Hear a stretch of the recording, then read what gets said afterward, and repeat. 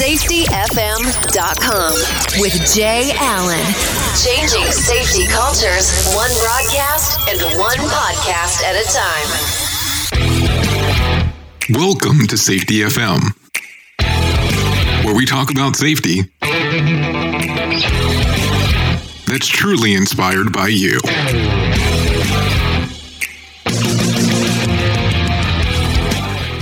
Hello and welcome to Safety FM. This episode of the broadcast and the podcast has been brought to you by Safety Focus Moment. They're consultants that want to help you get to the safety culture that you've been looking for.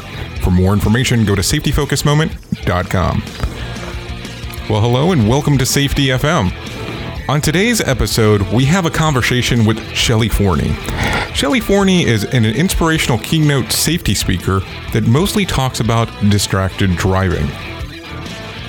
Her story on how she became an inspirational speaker is much different than the one that most people have.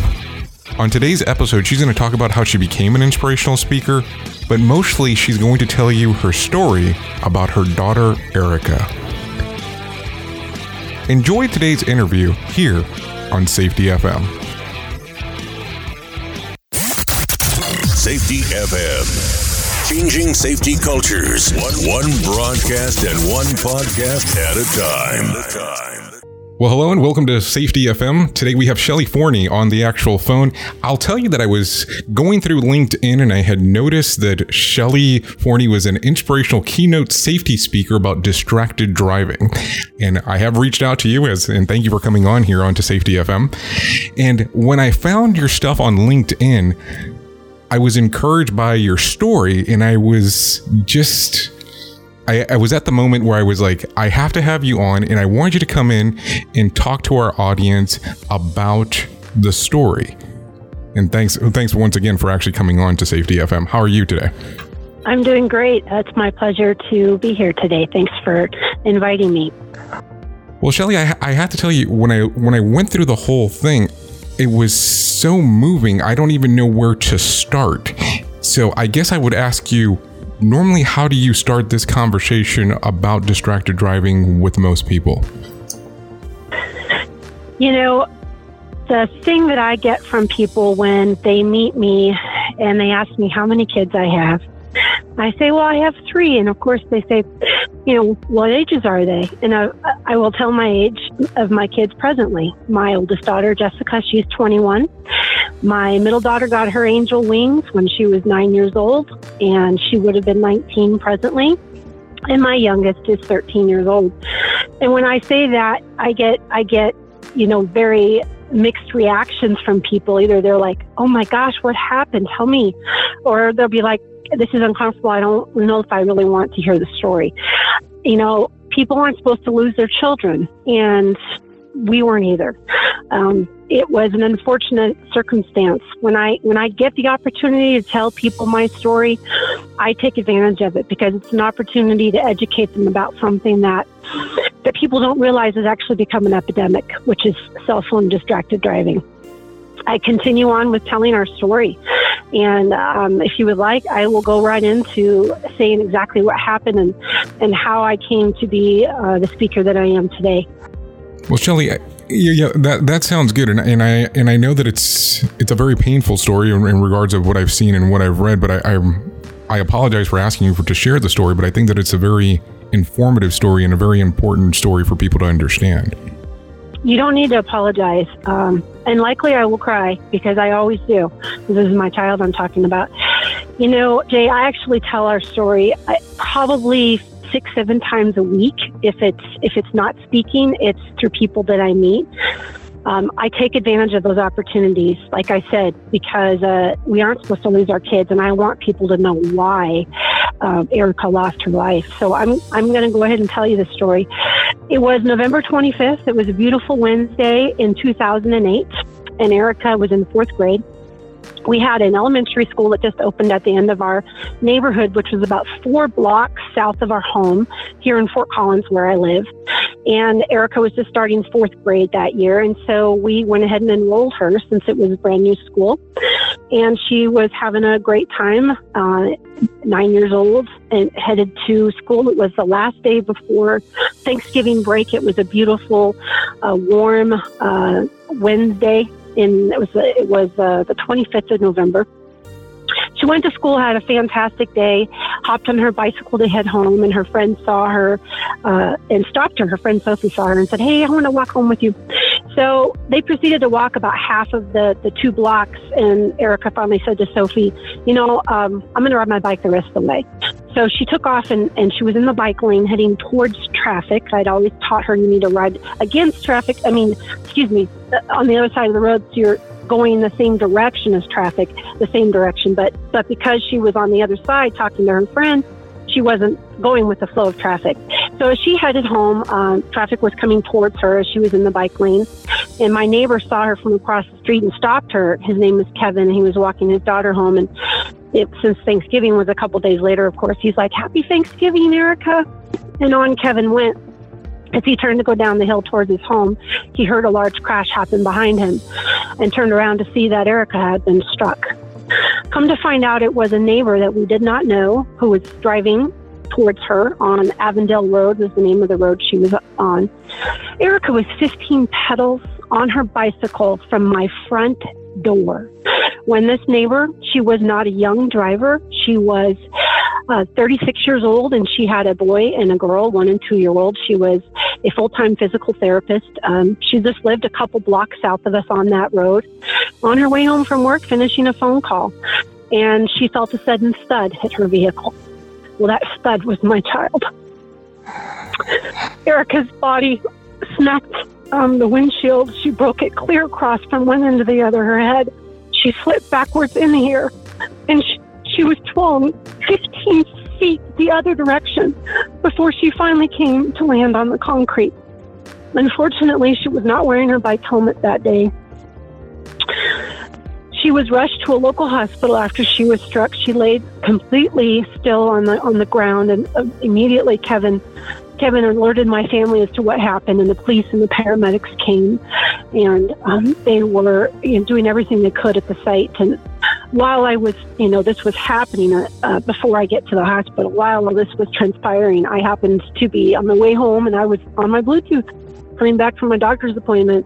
I had actually been multitasking, not on the road or in the car, but I was running with my little one, Valerie, who was 3 at the time, going for a jog, and I'd broken my foot trying to avoid a rock in the roadway or on the sidewalk when I was running.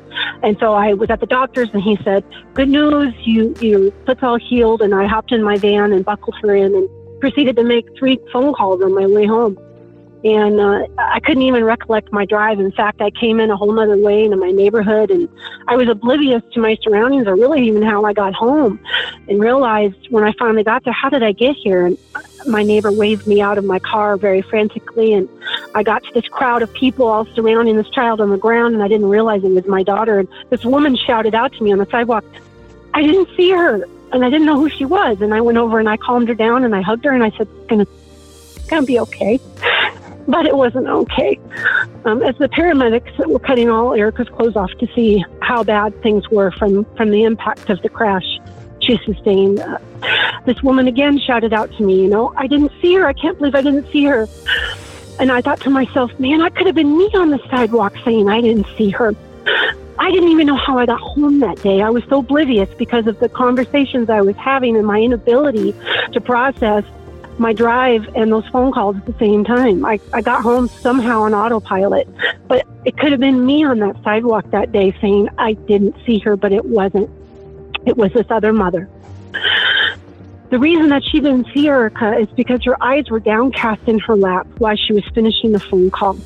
She was going the posted speed limit. She was not a bad driver. She didn't have, crashes on her record or speeding. The majority of these kind of crashes happen to well-meaning people, good people who are just uneducated and unknowledgeable about how dangerous a single cell phone conversation could be. So my daughter was rushed to the local hospital where 6 doctors, after 45 minutes, weren't able to do anything to help her. I was kept in another room waiting for an update. Finally, when I found her nearly an hour later, all these doctors were shaking their heads at me and said, "We can't help her here. We need a flight for life for the Children's Hospital down in Denver. My husband was brought by a neighbor at that moment, and we were not able to ride with her in the helicopter, of course, because there's no room for anyone but the paramedics and the patient. And as our neighbor drove us to Children's Hospital in Denver, about an hour and a half away, we called family and friends to tell them what had happened. 2 days we spent at Children's Hospital, and there was absolutely nothing they could do. My daughter died on Thanksgiving Day. The day you're supposed to be grateful for all that you have and being appreciative for the life you have. We had to take a death test on our beautiful 9-year-old child. This was all from a 100% preventable car crash by a neighbor who simply did not realize that choice that she made that day to make a phone call would potentially be dangerous, much less take anyone's life. A severe brain injury was the reason that Erica died. We had to bury her. 2 days later, this beautiful child who had her whole future in front of her was absolutely snagged from under her. There was nothing that she could have done differently. We were told by the police investigator that even if she had had a helmet on her head, he said it would not have saved her. In fact, he said she would have needed a motorcycle helmet buckled, and it would have come off from the impact and pressure that her body and her head was sustained at any kind of a crash over 10 miles an hour. That motorcycle helmet would have come off. He said that cell phone conversation was the sole reason that we lost her that day. Losing our child absolutely flipped our world upside down. I had an opportunity about 4 months later to start advocating within the state of Colorado for a cell phone law. We had none at the time. In 2009, that is how I started speaking, and I went down to the Capitol because there was a senator who was trying to get a law passed, and she heard my story because it was all over the news, and said, "Shelley, are you willing to share your story?" And I said, if that's what it's going to take to help get something put in place, of course. And I testified 5 times in 3 months to try to get a law put in place. And that was the beginning of when I started advocating for distracted driving awareness as a result of losing my beautiful child. Shelley, I'm so sorry, and I can still hear the pain in your voice. I mean, so many years later, and I'm so lost for words. I know that this is something that one never recoups from, and it's just mind-boggling just thinking about this, the phone call aspect, and this is not even texting, and then the distraction that was caused at that time. Yeah, she was finishing a phone call, and everybody assumed she was texting, and texting wasn't as big back then. Now it's the foremost reason for cell phone related crashes is it's people are texting, or they're surfing the web, or they're watching YouTube or Netflix. I just read that today on LinkedIn and just blew my mind. It's mind-boggling that people think they can watch TV on their phone in some capacity while they're driving down the road. Driving is a privilege, and I think there's been a loss of that priority anymore. It's become very self-centered. The focus is not about everybody around them, and the priority of keeping everybody safe. It's people going, well, I've been driving for so long, I can multitask, I can do this. It's heartbreaking. It's absolutely heartbreaking. There'll be 20 people that are going to die today specifically because of a cell phone related crash. If it was either them, the cause, they were their own cause of their death, or a driver causing someone else's. 20 funerals, 20 lives devastated, 20 families today going, what now? So, my loved one is gone, my best friend is gone. Once those 3 seconds passes, because that's all it took for her to drift into the bike lane. This driver drifted into the bike lane before she felt a thud. She drifted off the road 10 feet into the bike lane, and she wasn't even speeding. She was going 25. But that's all it takes is 2 or 3 seconds of not realizing what direction your car is going and what speed you're going to cross the middle line, to go into the bike lane, to not see the kid in the road with the ball. That's all it takes is 2 or 3 seconds. Why can people not wrap their brains around how potentially dangerous those 2 or 3 seconds of distraction can be? Is mind-boggling to me. And I have to tell you, I deal with a lot of people in the transportation industry, and they actually have to use one point of contact to be able to make a phone call or answer a phone call. So just even listening to this, even that in itself is a distraction. So what is your general belief in regards to people taking phone calls even with a Bluetooth, or using, the features that are available in cars now, such as CarPlays and things to that extent? You bet. So what has become the new problem in vehicles is the infotainment systems. And that's when you turn your car on and you look to the right, there's an LCD screen, and it lights up and has various different options. It has Sirius radio, it has possibly a internet browser button, it has GPS, it has what else? Lots of options. Voice to text feature or a texting feature. A voice to text is they're trying to eliminate the driver from texting, and so they have a new feature called voice to text, where the driver speaks the message they want to say and who it's supposed to go to, and then the system will send that message to that person. The problem is it's technology, and technology is flawed. And the technology that is being put in these cars as time is progressing, it's getting better, but it's not to the point where it's safe for drivers to use those type of features. And if you look at the National Safety Council's website, nsc.org, they have phenomenal information about distracted driving. They have pull-down tabs after pull-down tabs talking about all of the statistics they have gathered and updated information, as well as the AAA Foundation, as well as DOT. There's so many options out there to get information, updated statistics showing how unsafe the voice to text feature is. It is causing drivers, it's producing the wrong message is what's happening, because it's not getting the messages correct. You see what I'm saying?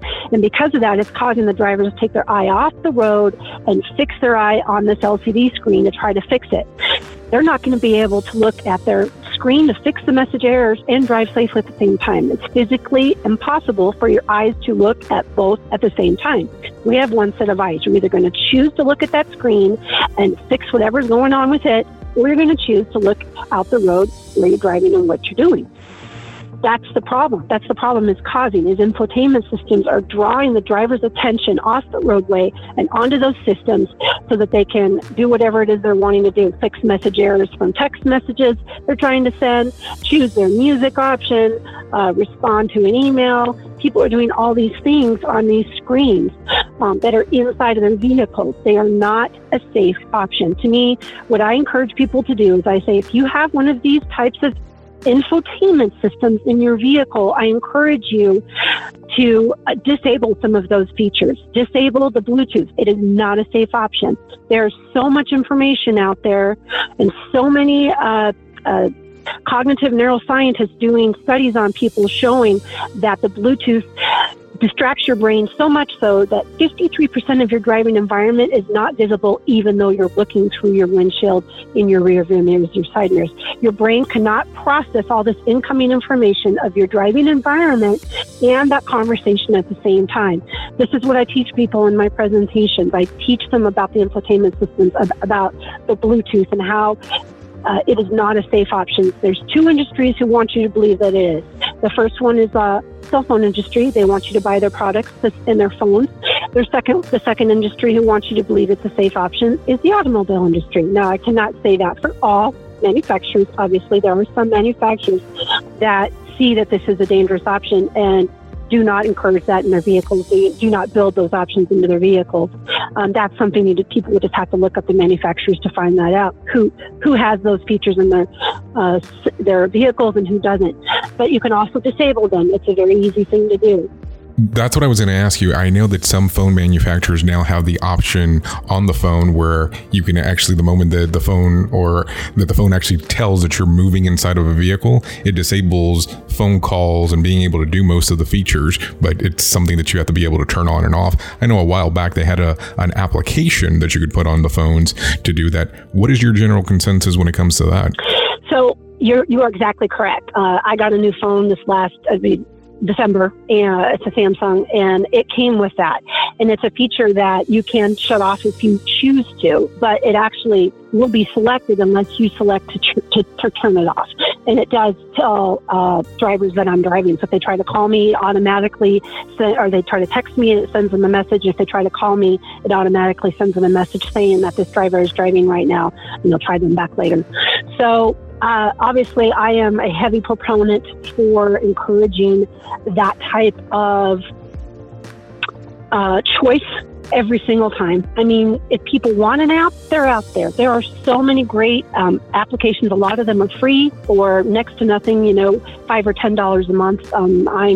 I'm researching some cell phone products right now. One that I would encourage people to look into is called Cell Control. It's CEL and the word control, Cell Control. It is a product you put in your car. There's a monthly fee, and it does so much more than just block the calls. It also gives a report of your speed, your distance, where you're going, you're stopping, it tracks every single ride, and it's a great thing for people who have a trucking company or have a lot of drivers. But there's so many great products out there that I would highly encourage people, if that's something that they think they need and they want, go for it. If you want to go the free route, here's such a simple thing to do. Turn your phone off, mute it, put it where you can't be tempted by the chime of a text coming in, the chime of a call coming in. We actually have an endorphin release when we hear that text or that call come in, because that means we're needed, we're wanted. And there's nothing wrong with that, but not in the car. I always try to tell people, the best possible thing you can do, put a picture of the people you care about, what you care about in life, put a small picture somewhere in your car. And when you go to turn that key on, have that picture where it's visible and catches your eye, because you go, okay, car on, phone off, because of these people, because of the life that I live and what I love. That's more important to me. They're more important to me than a phone call or a text that is absolutely unnecessary when you're driving. Change your outgoing voicemail. If you call me and I don't answer my phone, you're going to hear, "Hi, you've reached Shelley. I'm either driving or I'm unavailable." Take advantage of your voicemail. You can always pull off the road, park, and take a call and talk while you like. But when that car's on, that phone needs to be off.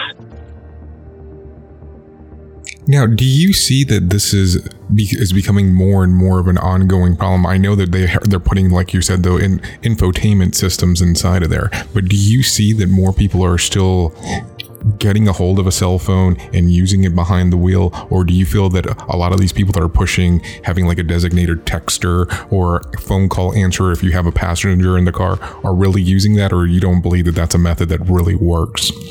So there's two distractions that are happening. The infotainment system is one, because well-meaning people, I was no different than anyone else. The day my daughter's crash happened, I was on my phone because I used it often. I had a Bluetooth, and it caused me to be so distracted I didn't even realize how I got into my neighborhood that day. I came in a long way, a back way, and it didn't even dawn on me until I was already on my street. Point being, I was no different than anybody else. I thought it was a safe option because society told me it was. So Bluetooth is a huge distraction. So yes, people are still using Bluetooth because, society keeps telling us, well, you need to have two hands on the wheel. Of course you do. That's obvious, right? You're safer if you've got two hands on the wheel. But if your mind is cognitively distracted, that Bluetooth conversation is not going to keep you any safer. If you want to see statistical data on this, the National Safety Council is a great resource, as well as the DOT, like I'd mentioned, AAA Foundation. There's a lot of great resources out there that can share that information. If people want to have a paper that explains why Bluetooth is an unsafe option, you can go to the National Safety Council website and download a paper that was written, I believe it was written in 2012, and it's called the White Paper, just like it sounds, the White Paper. It's a free download. It's about a 12-page document that has been backed by cognitive neuroscientists and researchers all over the United States. So there's many different resource information provided in that document, but that'll explain what happens to our brain when we try to use that Bluetooth and drive at the same time. We are cognitively distracted by the conversation and lose over 53% of what we're supposed to be seeing because we do not multitask, we toggle task. Your brain has to choose between the driving and the conversation. It cannot it cannot go back, it cannot multitask and do them at the same time. It has to toggle task and choose between the two tasks. That is something that I talk about in length because I think it's very important for people to understand that even though you're looking at the window, your brain cannot process all the incoming information of your driving environment and everything that you need to process to drive safely. My thought is that a lot of people still definitely use their phones, and if they are, they're texting. The majority of people are texting anymore. Not too many people are holding the phone up. They'll use the Bluetooth instead, but there's still so much texting. At least it's something that I see locally where I live, and when I travel around the United States, I travel to Canada quite a bit as well. It's a big problem there, and it's definitely something that I don't think is getting better. I think it's getting worse because there's more technology thrust at us and being put in our phones and being put in our vehicles to tempt us to want to use it. Now, Shelley, do you believe that some of the legislation that people can actually ask for their Senate or House of Representatives to actually push within their particular state is worthwhile, especially if they're in a state that doesn't have anything related to cell phones? Of course it is. Absolutely. I've been down 2 more times for 2 separate delegates who've, so 3 separate times I've been down to the state capitol in Denver, where I live, just an hour outside of it. 3 different senators and representatives, state representatives have pushed for laws, and we have to keep pushing for stronger laws. If people want to make a difference, if they want to see something change in their state, if they don't have a strong cell phone law, and there's an opportunity to testify, the opportunity to give their opinion, an opportunity to share their own story, absolutely they need to go and do it. I'm a huge proponent for that. I will always be. We don't have a single state within the United States that's actually gotten a full-out cell phone ban. That means they can't use their phone in some capacity in their car. There's hands-free. There's no texting, which are good, but still not strong enough. Obviously, in my opinion, the best possible thing that could happen would be on a national level. And I've been down to the Capitol in Denver with other colleagues trying to help convince the delegates down there to try to put a national law in place. And it's just not, they haven't come around to seeing it as that big of a problem. They haven't come around to realizing that it's an epidemic, that it's actually surpassed drunk driving. The number one cause of automobile crashes today is cell phone related crashes. 1 out of every 4 car crashes today will be because the driver's on their phone in some capacity. And that statistic is based on what the National Safety Council receives from crash data. If drivers lie, that crash data is going to be askew. It's not going to be accurate. We had 3 car crashes happen in a 6-year span. In that half block stretch where my daughter's crash happened, there were 2 other crashes in that same exact half block stretch of road. Not a dangerous part of the road. It's in a neighborhood going 25, and there's a tiny little bend in the road and a slight hill.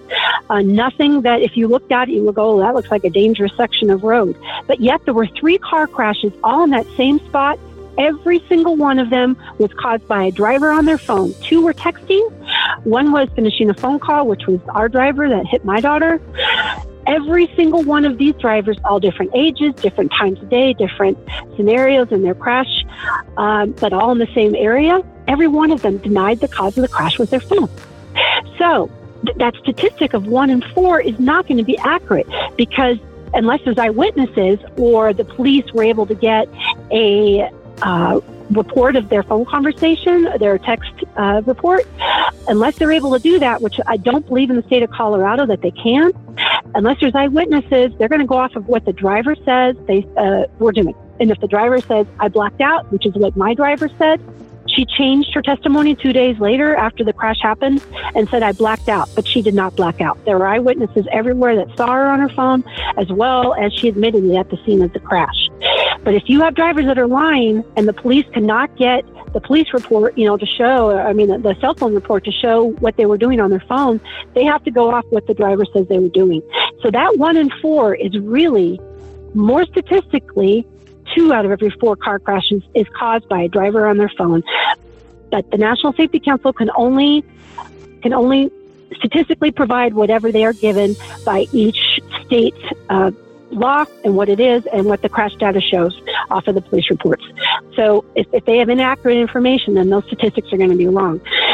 2 out of every 4 car crashes, wouldn't you say that we have a problem with people using their phone in their car? Absolutely. And I want to go back to something you just said. You said after the lady had apologized to you at the scene of the accident, she turned around and said later on that she had blacked out?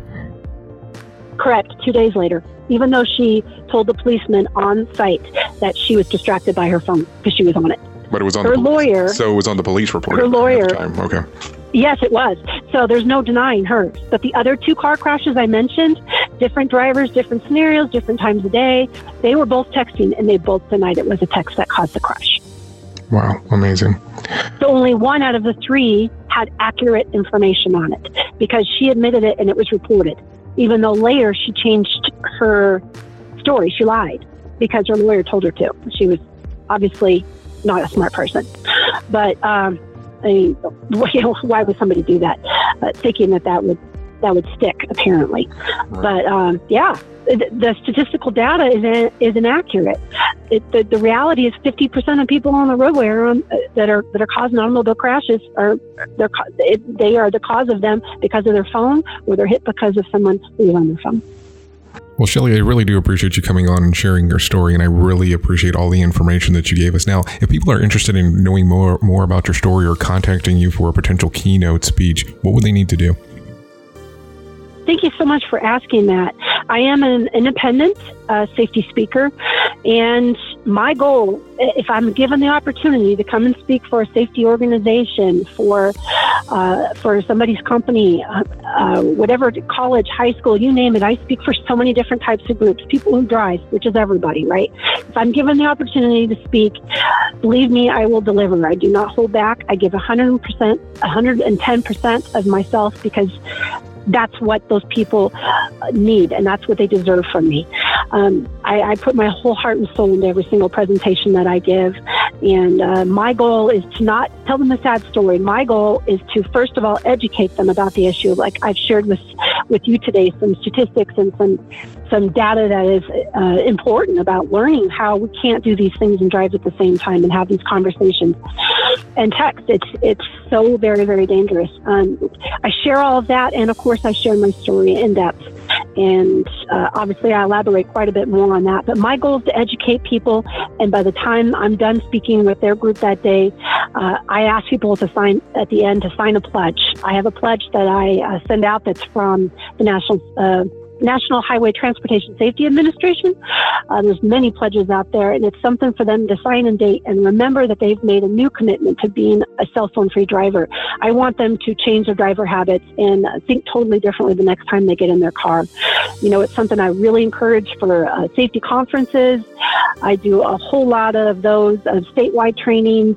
I do a ton of pupil transportation trainings, which is school bus driver trainings. But you bet, I speak to a lot of high school kids right before prom, college students. I've even started speaking for middle schools because those kids will be driving in a couple of years. They get it. They understand. You don't have to be 16 years, 17 years old to get it. They definitely get it at a young age, and there's no age too young to sign a pledge saying that when you're going to start driving, you're going to be driving without that phone. But I would love for people to get a hold of me. I believe you've got information that I've sent you. The best way to reach me is LinkedIn. And if people are not on LinkedIn, they are welcome to reach out to me at my email address, which is shelley4@msn.com. That's SHELLEY, F as in Frank, OR, at msn.com. LinkedIn is my best source for communicating with people. I'm on Facebook as well. Facebook is another way you can reach me. And I believe you've got some information that is available to people through the podcast and your connections there. All my information as well is there. And I would love to connect with people and see what I can do to help raise awareness on behalf of my daughter. This is the reason I do this. It's hard for me. It's challenging. But you know what? It's not about me. I am a vessel to share the message. And I'm doing this for Erica because she's not here to be able to do this. This last year was her high school graduation year, and it just ripped my soul out. It was extremely difficult to have all those milestones come and go. Her 19th birthday was August 25th of this year.